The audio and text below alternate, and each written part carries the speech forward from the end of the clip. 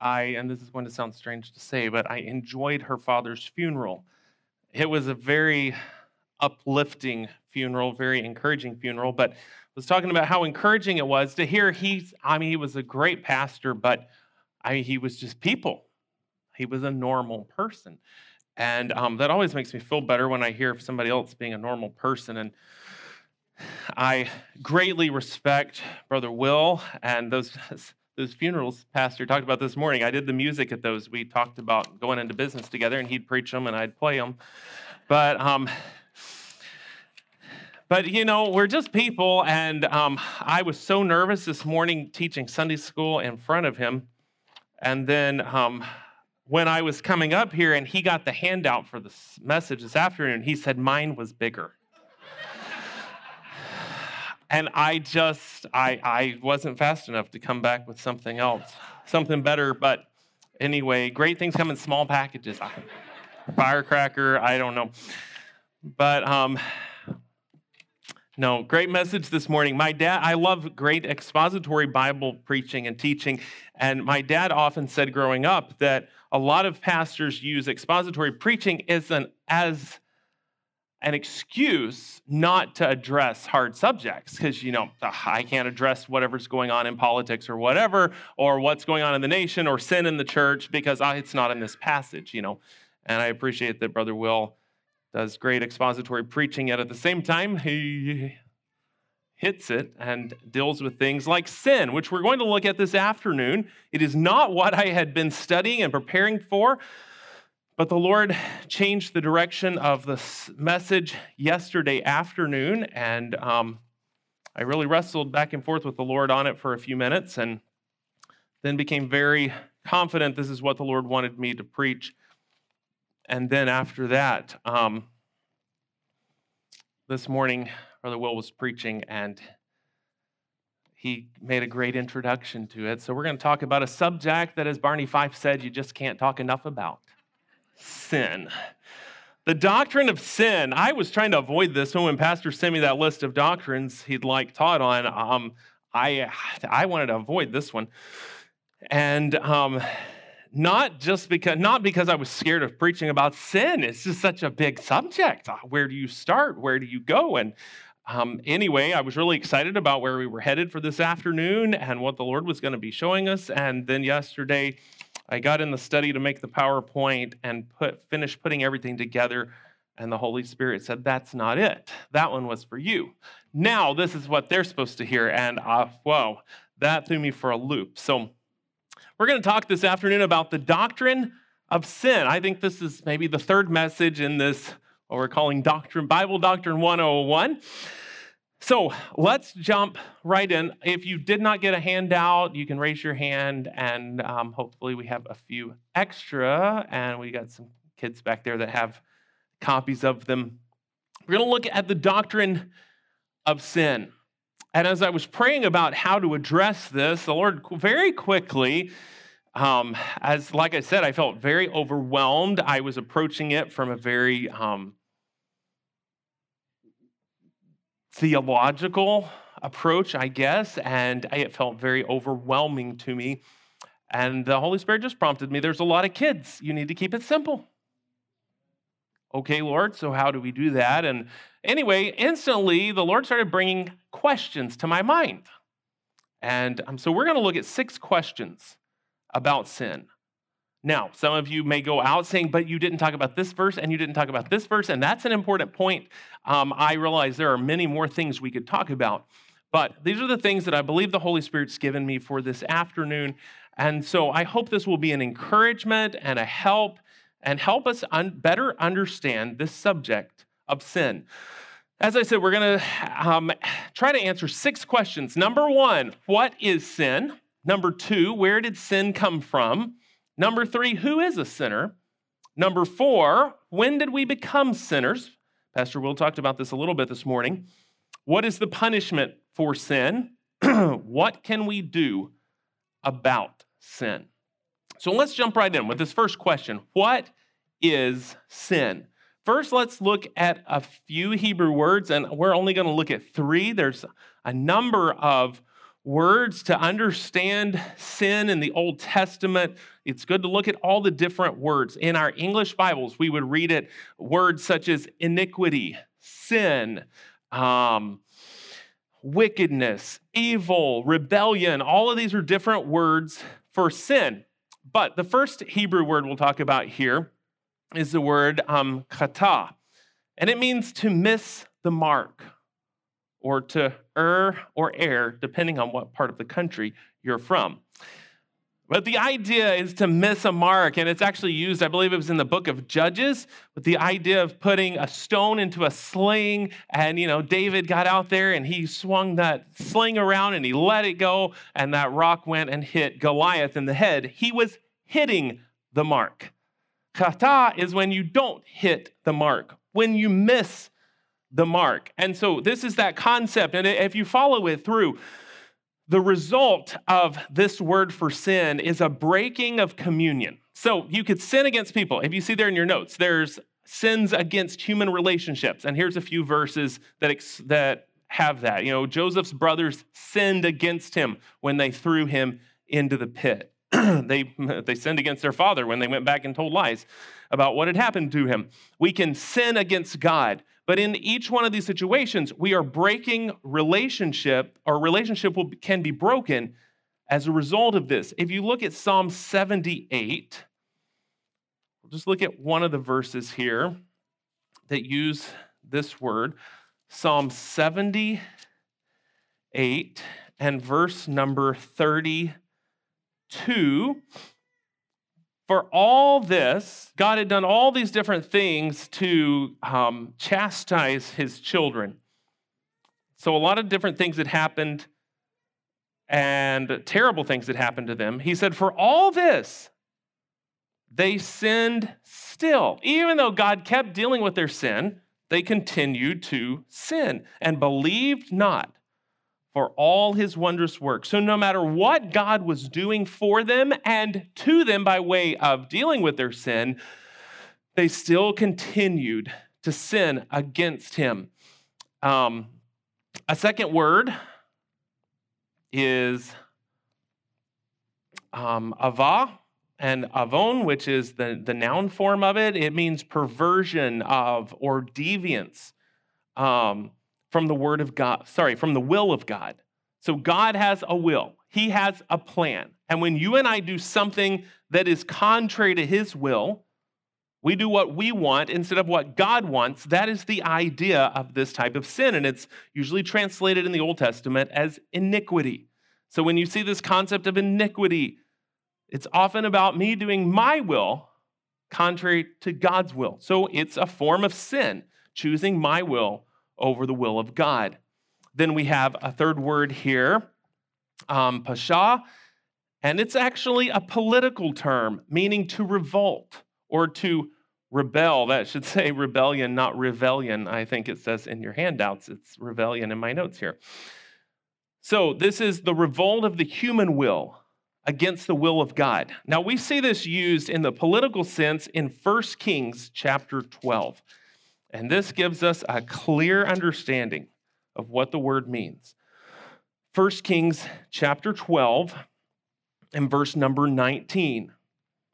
So Israel rebelled against the house of David unto this day. So they rose up, of course, they started in the northern kingdom. They rose up, they rebelled. If you look over at Isaiah chapter 1, we see this used in the sense of us or mankind rebelling against God. Isaiah chapter 1 and verse number 2, hear, O heavens, and give ear, O earth, for the Lord hath spoken.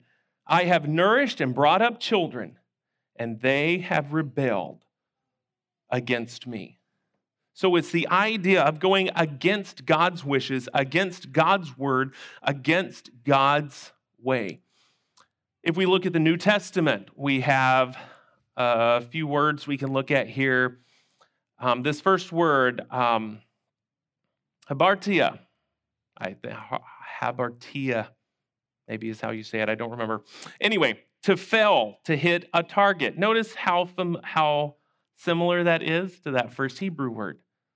So it's to fail to hit a target. And where do we see this so clearly? Romans 3:23. For all have sinned and what? Come short. What was the goal? What was the target? The glory of God was the target. None of us can match up to Jesus Christ. If we just think we're so amazing and feel good about ourselves and begin to get lifted up in pride, we just need to study about Jesus. And that will bring us down a few notches because we start realizing we cannot meet up to his standard. We cannot meet up to his standard morally. We cannot meet up to his standard ethically. His personal discipline, just on a practical level, I cannot meet up to that. And so we realize our sinfulness as we look at the target that we have missed. One of our teachers at the Ezekiel school we used to have in Louisiana, Dr. Baldridge, he died a few months ago, and Dr. Baldridge used to say that he equated pride with ignorance. He said he equated pride with ignorance. He said, I'm only prideful because I'm ignorant of what I really am. One day he was headed to the school to do some choral workshop, and I picked him up at the airport, and on the way, he told me, we got to discussing the music we were working on, and he said, this one song, I want this verse sung as a solo. I would like a particular voice part to sing this as a solo. Do we have anyone in this class that can do this? So we began to discuss this, and I told him, I said, that there's a problem. I'm like, this student is just so arrogant. They think they're so much better than everybody else in the class. And he was just real quiet for a minute.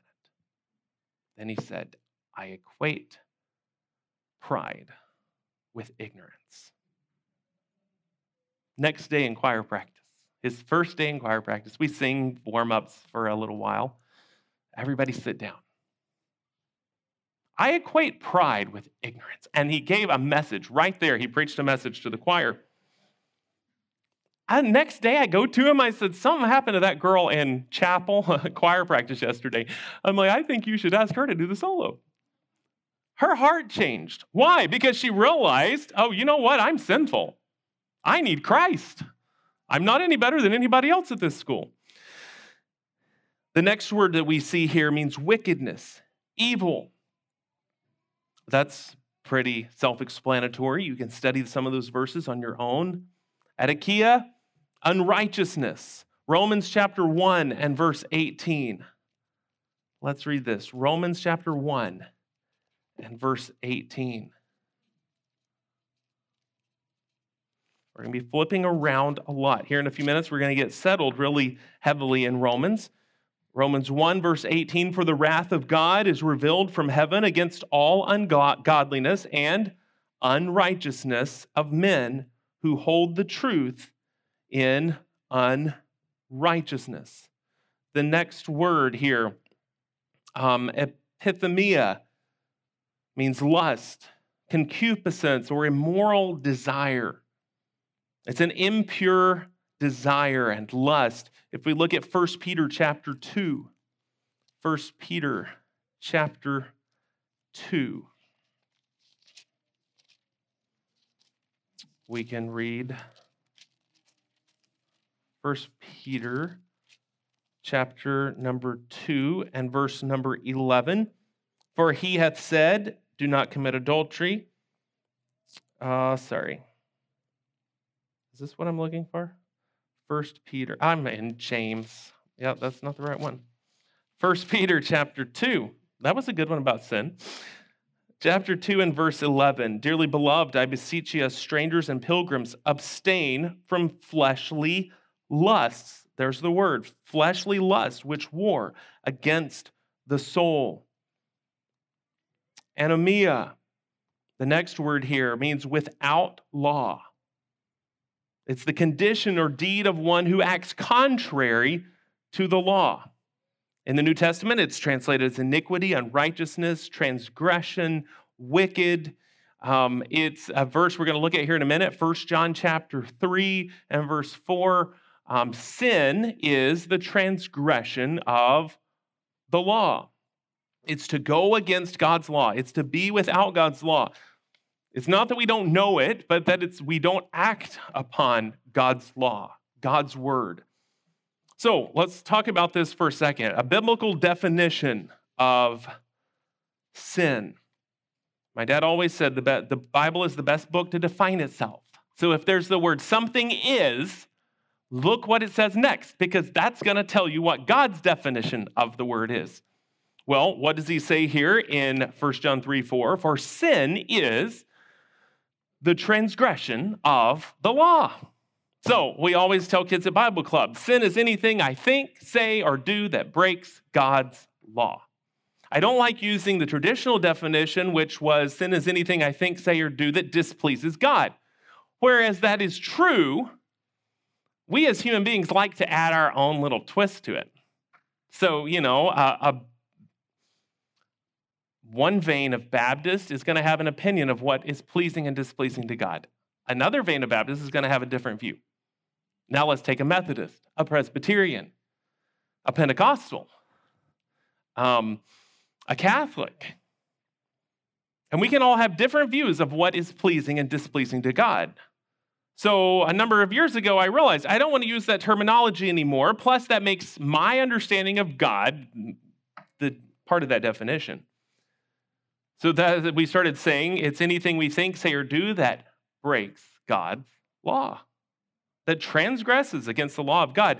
But I put it a little differently for this message.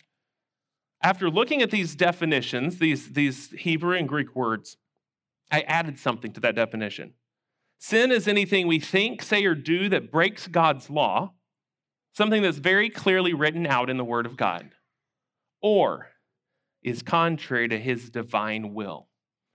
There are times in our lives that we don't have a clear black and white or red print answer as to what to do about something. We're trying to make a decision in our lives. What do I do? Do I go here or do I go there? Do I move here or do I move there? Do I go to school here or do I go to school there? What is the will of God? Do I marry this person or do I marry that person? God really, really, really dealt with me one day. I got under such conviction I had to leave the church service, which I was about to serve communion at, because I was standing there in the pew and I had this whole list of things that a wife should be, that I married. These are the qualifications of a wife for me. And I got under such conviction. I'd even been giving God ideas. I had a list of girls I was suggesting to God. Laura was on that list at the very top. And I got under such conviction, I went and locked myself into the bathroom stall. And I started confessing my sin of my will. God did not need my suggestions. And that's what God convicted me of. I had my will. I had my list, 2 of them, a list of qualifications and a list of people. And pretty much all those people met the list of qualifications. And I went into that bathroom stall and I began to confess, God, forgive me for suggesting that person. Not my will, but yours. God, forgive me and I went through that list of girls and I gave them all to God. And I got rid of that list of qualifications. And literally about 2 days later, God so clearly began to show me that it was time for me to get married. I was working out in the church parking lot. It was after Hurricane Katrina, and I'm out there cutting limbs off of trees with a handsaw. My brother had taken the chainsaw with him. And so I have a little handsaw, but I had to get out of the church where we had a shelter going on, and I just needed to get out for a little bit. I was the only guy at the shelter, and I needed some quiet time with the Lord. So I went out and I'm on this big tree and I have my little handsaw and I'm just cutting limbs off and I'm talking to God. And I so clearly heard God speak to my heart and said, it's time to get married. And I began to argue with God. Well, who am I supposed to marry? Sunday, you made me give all those girls up. What I was dealing with there was a battle of my will. Then went down to Mexico a couple weeks later. Stephen Nelson and I were roommates, and I got really sick and was in bed one day. We were all taking turns passing a 24-hour flu bug around, and it was my turn, and I was in bed that day running a high fever, and God dealt with my heart and said, this is who you're supposed to marry. And again, there's Lord, she was on the list. I gave her back to you. But God had to take me through this process of yielding my will to his will, of getting rid of my plans and my list and my desires. And I was just so shocked when we got married. And I told Laura, I said, you fulfill everything on that list I had one time. And more. It's even better because it's God's will and not my will. So in every area of our lives, we can sin against God by choosing our will over God's will. Let's talk about 3 types of sin, and I'm sure there could be many other categories, but just to make it very simple, 3 types of sins. Number 1, sins of commission. Sins of commission. This is anything I think, say, or do. It's actions. If I go out and rob a bank, I have committed an action against the will of God, against the law of God. Old and New Testament both tell me not to steal. I think that's something high on God's priority list that Christians not be stealing. A sin of commission is something I go out and actively do, something I actively think, something I actively say. If I say something harsh and mean and hurtful to someone else, or if I tell a lie, kids, if we tell a lie, this is a sin of commission. It's something we're doing to sin against God. Number 2, sins of omission. These are things that we don't think, that we don't say, that we don't do. God wants us to meditate on his word. If I neglect to meditate on the word of God, then I am sinning against God. I realize that it's not in the 10 Commandments, thou shalt meditate on thy word. But if we study the word of God from Genesis to Revelation, we see that meditation on God's word is something that is high on God's priority list. It is the will of God that you and I as believers meditate on his word. So if we're not, we're sinning against him. We are neglecting something. It was read this morning in Scripture. Brother Will talked about it this morning. Church attendance. Meeting with God's people. Forsake not the assembling of yourselves together. And you can go into that and try to make that into something else. But you're not going to be very successful. In the Greek and in the English, it means to assemble with other believers at church. That's what it's talking about. So to neglect that is a sin of omission. And then another one that the Holy Spirit just kept prompting me that we needed to mention here this afternoon is sins of ignorance. Sins of ignorance. Things that we don't know we should be doing, or things that we don't know are wrong and we do them. Anybody ever committed a sin of ignorance? Anybody ever broke a law that you didn't know was a law? You know, or you go to some camp or something and you break a rule and you don't know it's a rule. Used to at Smite Camp, oh man, Uncle Jerry would have the rules. Oh man, the first night, the rules, and it'd go on and on and on. I mean, you were scared. When I was a teenager, you were scared to even look at a girl or a married lady or anybody because you were so afraid of what all those rules were. You didn't want to break one because I just knew he was watching me and I was going to be in trouble. He's changed a lot in recent years. The Lord's dealt with him about some things. And so now he has some very basic rules. Don't do this with a girl or do this. Don't be alone. Always be in a group. I mean, it's just real simple, real basic. And then the dean of men gets up and gives a couple rules to the guys, and the dean of women gets up and says a couple sweet things to the girls. And then Uncle Jerry says, we're going to make up the rest as we go along. If you shouldn't do it, we'll tell you. So just go out and do the right thing, make the right choices, and we'll all be fine. Guess what? Fewer people get in trouble now, and fewer people break the rules, even the important rules. Why? Because, and now if you find out that, if you start doing something that's wrong, then you just get told, hey, don't do that anymore. That's not right. Oh, okay. Well, a couple years ago, Uncle Jerry got up and said, I want all the guys having your shirts tucked in. I wasn't at that meeting. And I get there and my polo shirt is untucked, and somebody walks over to me, their face turned red. You're supposed to have your shirt tucked in. I mean, it was like I was going to get sent home. They scared them so bad that I was breaking the rule. It was a sin of ignorance. So what did I do? I didn't go ask Uncle Jerry's forgiveness. I just tucked my shirt in. So, but we live in a world where people, if they don't know it's wrong, they get mad at God. Well, I didn't know that was. Well, there's provisions in the law of God for sins of ignorance. Does God hold us accountable? Yes. What do we do when God shows us that something we've been doing is wrong? or that we've been neglecting something we should be doing, we repent and we start doing it. So there are sins of ignorance. There are times where you and I will learn new things, no matter how old we are, how many times we've been through the Word of God, we'll learn new things. God will open our eyes to things that we start realizing are wrong that we've been doing. And we just need to acknowledge it as sin and allow the Holy Spirit to work in our hearts and change it.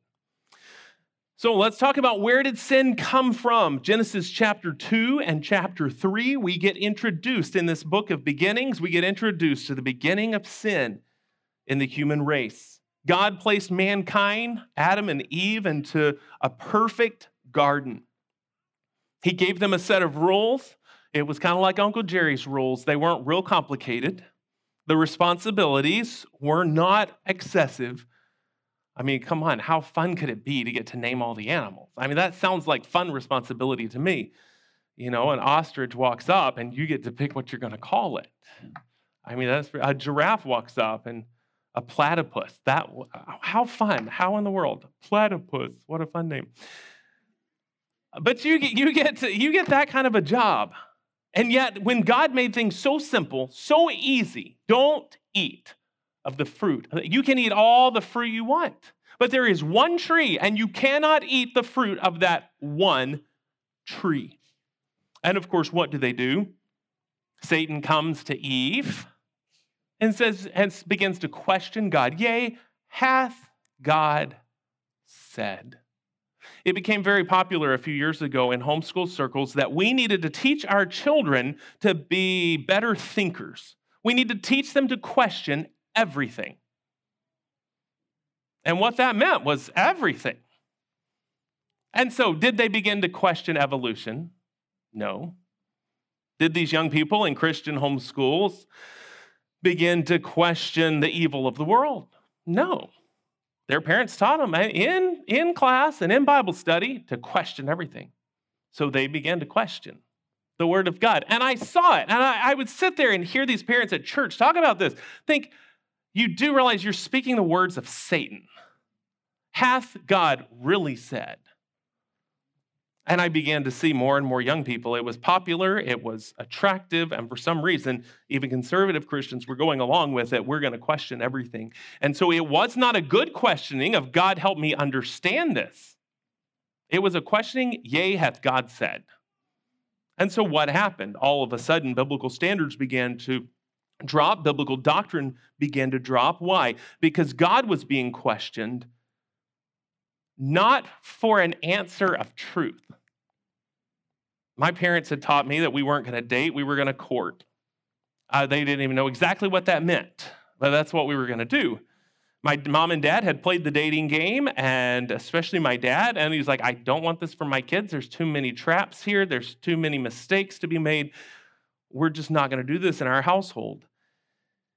And anyway, they began to teach me about this at 13 years old and how our family was going to do it. And we studied the scriptures together, just my parents and I, and God really worked in my heart. I submitted to that when I was 16 years old. We had actually a tour group from PCC come through, and every one of the guys in the group, I mean, they were way older than me, okay? I was 16, but I thought it was time for me to have a girlfriend and get married.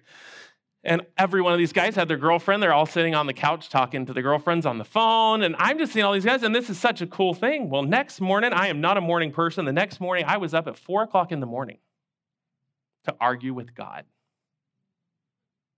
I want a girlfriend. And I cannot see that this could be wrong. I mean, all these godly guys were just at our house yesterday. And I took my Bible, and I went into the bathroom, and I got down on the floor. And I opened it up to Genesis chapter 1. Now, I'm a germaphobe. I don't like bathroom floors. You knew I was serious with God if I got down on a bathroom floor.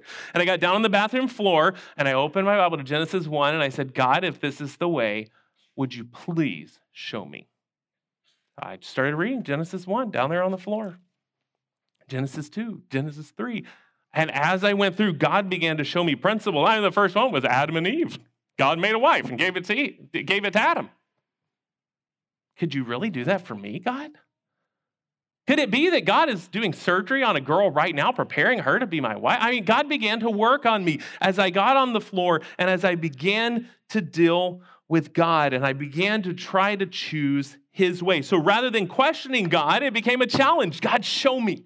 I want to see it. For real, I had a rebellious heart there for a little while.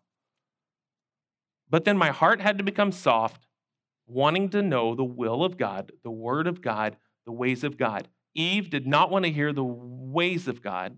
She did not want to hear the will of God. With this doubt that was put into her mind by Satan, I mean, he had already had his heyday in heaven as he had decided to put his will against the will of God.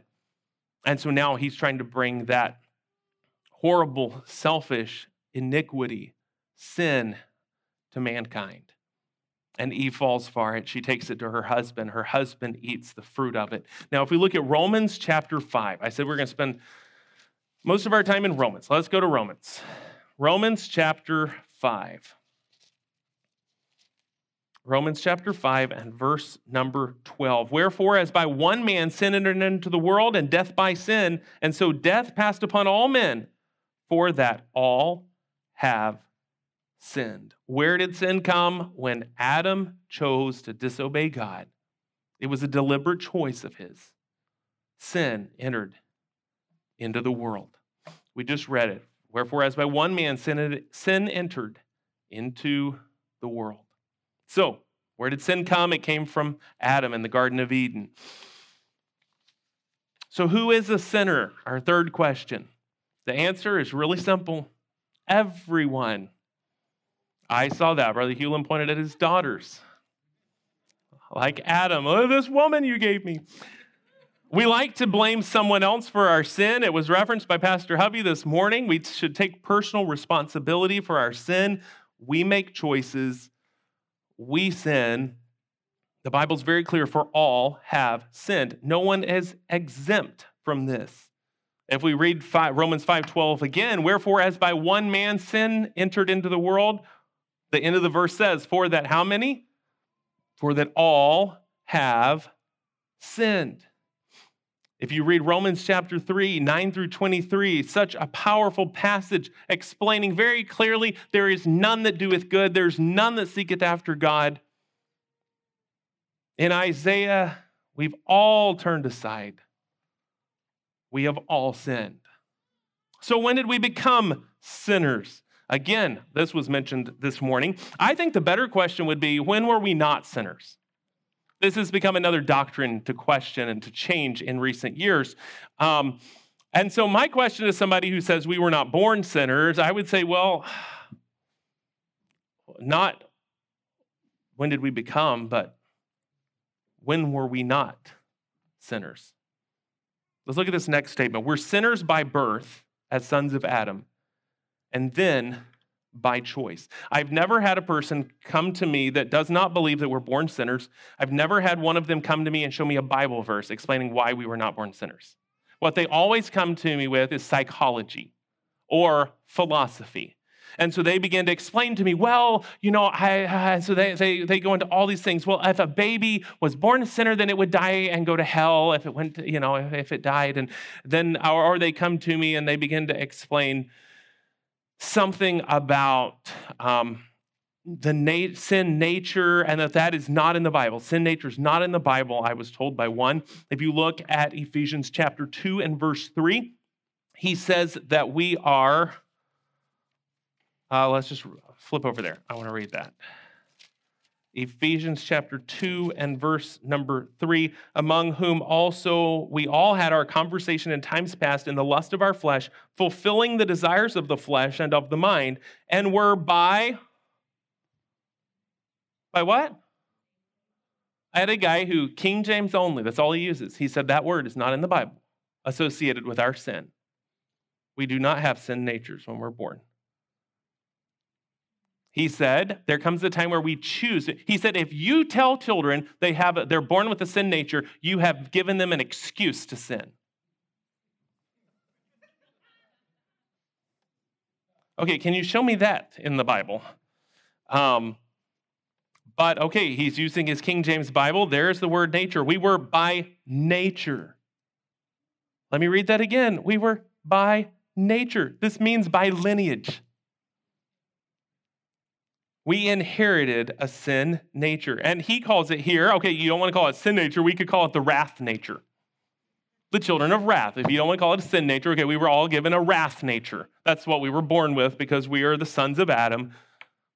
We're all the same race. Well, that makes some people mad today. We're all the seed of Adam. We are all sinners. Psalm 51:5, David said, in sin did my mother conceive me. That does not mean he was born out of wedlock. That does not mean that his mother committed adultery. What that means is he was a sinner from the very beginning. You and I are sinners by birth, and then we're sinners by choice. Ephesians chapter 2, verse 3. We just read that together. So what's the punishment for sin? We've all sinned. Romans 6:23 says that the wages of sin, what we deserve for our sin, is death. But there's three types of death we could look at here. The first one is physical death. We see this entered in. God told Adam that the day he eats of the fruit, he would die. Well, he ate the fruit and he didn't die physically that day. We'll talk about the death that took place that day. But as a result of eating that fruit, the day did come that Adam died. Adam got old. Any of us here feel like we're getting old? And Adam died. I love that hymn, never grow old, in a land where we'll never grow old. Well, Patty's and us sang that together one time. Adam could still be alive today, but he chose to sin. And because of that, we have death, we have funerals, we have cemeteries. Why? Because of sin. Physical death came because of sin. Go back to Romans 5:12. Wherefore, as by one man sin entered into the world, and what? Death by sin. And so death passed upon all men, for that all have sinned. So first we have physical death as a consequence of sin. Number two, we have spiritual death as a consequence of sin. And this is the death that Adam faced. This is separation from God. God would come down in the evening and walk with Adam and Eve. They would fellowship, they would talk. But separation from God came as a result of his sin. What does Isaiah 59:1-2 say? Behold, the Lord's hand is not shortened that it cannot save, neither his ear heavy that it cannot hear, but your iniquities have separated. Your iniquities, that's one of the Old Testament words for sin. Your iniquities have separated between you and your God, and your sins have hid his face from you, that he will not hear. So you and I experience a physical death one day because of sin. We experience a spiritual death because of sin. And number three, there is an eternal death because of sin. An eternal death because of sin. This is a horrible one. It's complete, utter separation for all eternity from God. 2 Thessalonians chapter 1, beginning at verse 8, he talks about this. He says, in flaming fire, taking vengeance on them that know not God, and that obey not the gospel of our Lord Jesus Christ, who shall be punished with what kind of destruction? There are religions today that tell us that when a lost sinner dies, they get zapped. It's like sticking them in the frying pan and they're gone. There is no eternity for the lost sinner. But that's not what Paul said here. What did the Holy Spirit give Paul to say? Who shall be punished with everlasting destruction. From what? The presence of the Lord. And from the glory of his power. Separation from God comes because of sin. Eternal separation in hell comes because of sin. Why is hell a place of darkness? Because God is not there. Heaven is a place of light. Why does Revelation say it's a place of light? Because he is there. He is the light of that place of heaven. So it's complete darkness. It's a bottomless pit. It's fire. There's the fury of God. There's weeping and wailing and gnashing of teeth and worms eating on flesh. I mean, a horrible, horrible place. And this is the condition of the person who dies without their sins forgiven. What did we talk about at the beginning? What does sin do? It separates us from God. That first type of sin we talked about, the result is a communion that is broken. You and I do not have fellowship with God as lost sinners because of sin. So question number 6, what can we do about sin? Number 1, we have to recognize we're powerless. We can't do anything about our sin. I think that's almost word for word what Brother Will said this morning. There's nothing you and I can do about our own sin. But we need to recognize that Christ has done everything. If you read Romans chapter 5, we see that he died to pay the price. He died to offer us a gift. Isaiah chapter 53 verse 5 says he was wounded for our transgressions. He was bruised for our iniquities. Why did Jesus Christ die on the cross? He died because we are sinners and we deserve hell.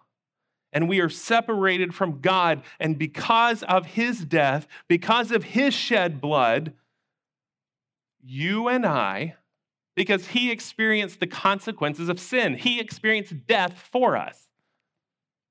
You and I can have our fellowship, our union with God restored. But how do we do that? Well, he talks a lot about it here in Romans chapter 5. He keeps talking about this gift. This gift. What does this gift include? This gift includes forgiveness, that our sins are forgiven. It includes redemption. We've been bought back. It includes atonement, that we've been reconciled to God, our relationship restored. Justification. It's just as if I've never sinned. What an awesome thing. A murderer can come to Christ and be forgiven and fully justified. We have grace. Sanctification, we're set apart to God and for him and for his pleasure and for his service. We have eternal life. And what did Jesus say? This is life eternal, that ye might know me. It's to know God. It's to have fellowship with him. I've gotten to where when we're doing a Bible club and I'm talking to children about being saved, I used to just tell them that when you die, you'll get to go to heaven. Now I tell them that while you're alive today, God will be with you. And you can read your Bible and God will talk to you and you can talk to him. And then when you die, you will be with him. What an awesome thing. Because he has died for us. He has paid for our sins on the cross. When we live, he lives with us. And when we die, we will live with him. So it's real simple. Christ died for your sin. So what should we do? We put our faith in him. Romans chapter 5, therefore, being justified by faith, we have peace with God through our Lord Jesus Christ, by whom also we have access by faith into the grace wherein we stand, and rejoice in hope of the glory of God. And not only so, but we glory in tribulations also, knowing that tribulation worketh patience, and patience experience, and experience hope. And hope maketh not ashamed, because the love of God is shed abroad in our hearts by the Holy Ghost, which is given unto us. For when we were yet without strength, in due time Christ died for the ungodly. For scarcely for a righteous man will one die, yet peradventure for a good man will some even dare to die. But God commendeth his love toward us, in that while we were yet sinners, Christ died for us. What an awesome thing when you really realize how wicked we are. The thought that Christ would die for us, much more than being now justified by his blood. We shall be saved from wrath through him. How are we saved from wrath? How are we saved from hell? How are we saved from the judgment of God? Through the blood of Jesus Christ, putting our faith in him. When Hudson Taylor got saved, he was reading a little pamphlet entitled The Finished Work of Jesus Christ on the Cross. He realized Jesus had finished it. He had paid for his sins on the cross. Verse 10, and if when we were enemies, we were reconciled to God by the death of his Son, much more, being reconciled, we shall be saved by his life. And not only so, but we also joy in God through our Lord Jesus Christ, by whom we have now received the atonement. Wherefore, as by one man sin entered into the world, and death by sin, so death passed upon all men, for that all have sinned. For until the law, sin was in the world, but sin is not imputed when there is no law. Nevertheless, death reigned from Adam to Moses, even over them that have not sinned, after the similitude of Adam's transgression, who is the figure of him that was to come. But now, as the offense, so also is the free gift. For if through the offense of one many be dead, much more the grace of God, and the gift by grace, which is by one man, Jesus Christ, hath abounded unto many. And now as it was by one that sinned, so is the gift. For the judgment was by one to condemnation, but the free gift is of many offenses unto justification. For if by one man's offense death reigned by one, much more they which receive abundance of grace and of the gift of righteousness shall reign in life by one, Jesus Christ. Therefore, as by the offense of one judgment came upon all men to condemnation, even so by the righteousness of one, the free gift came upon all men unto justification of life. For as by one man's disobedience many were made sinners, so by the obedience of one shall many be made righteous. Moreover, the law entered that the offense might abound. But where sin abounded, grace did much more abound. That as sin hath reigned unto death, even so might grace reign through righteousness unto eternal life by Jesus Christ our Lord. So I don't care how long you've been going to church.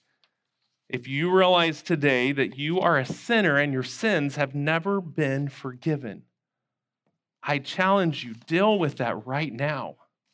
Acknowledge your sin to God.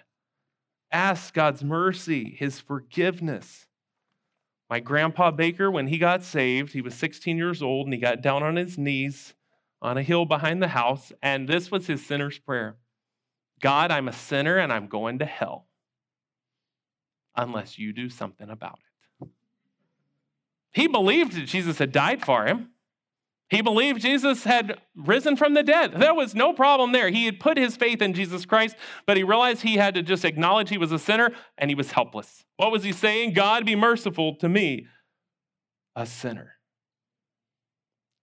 So let's all stand together and let's sing a hymn. I need to look it up right here.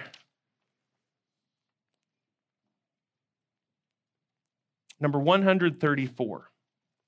134.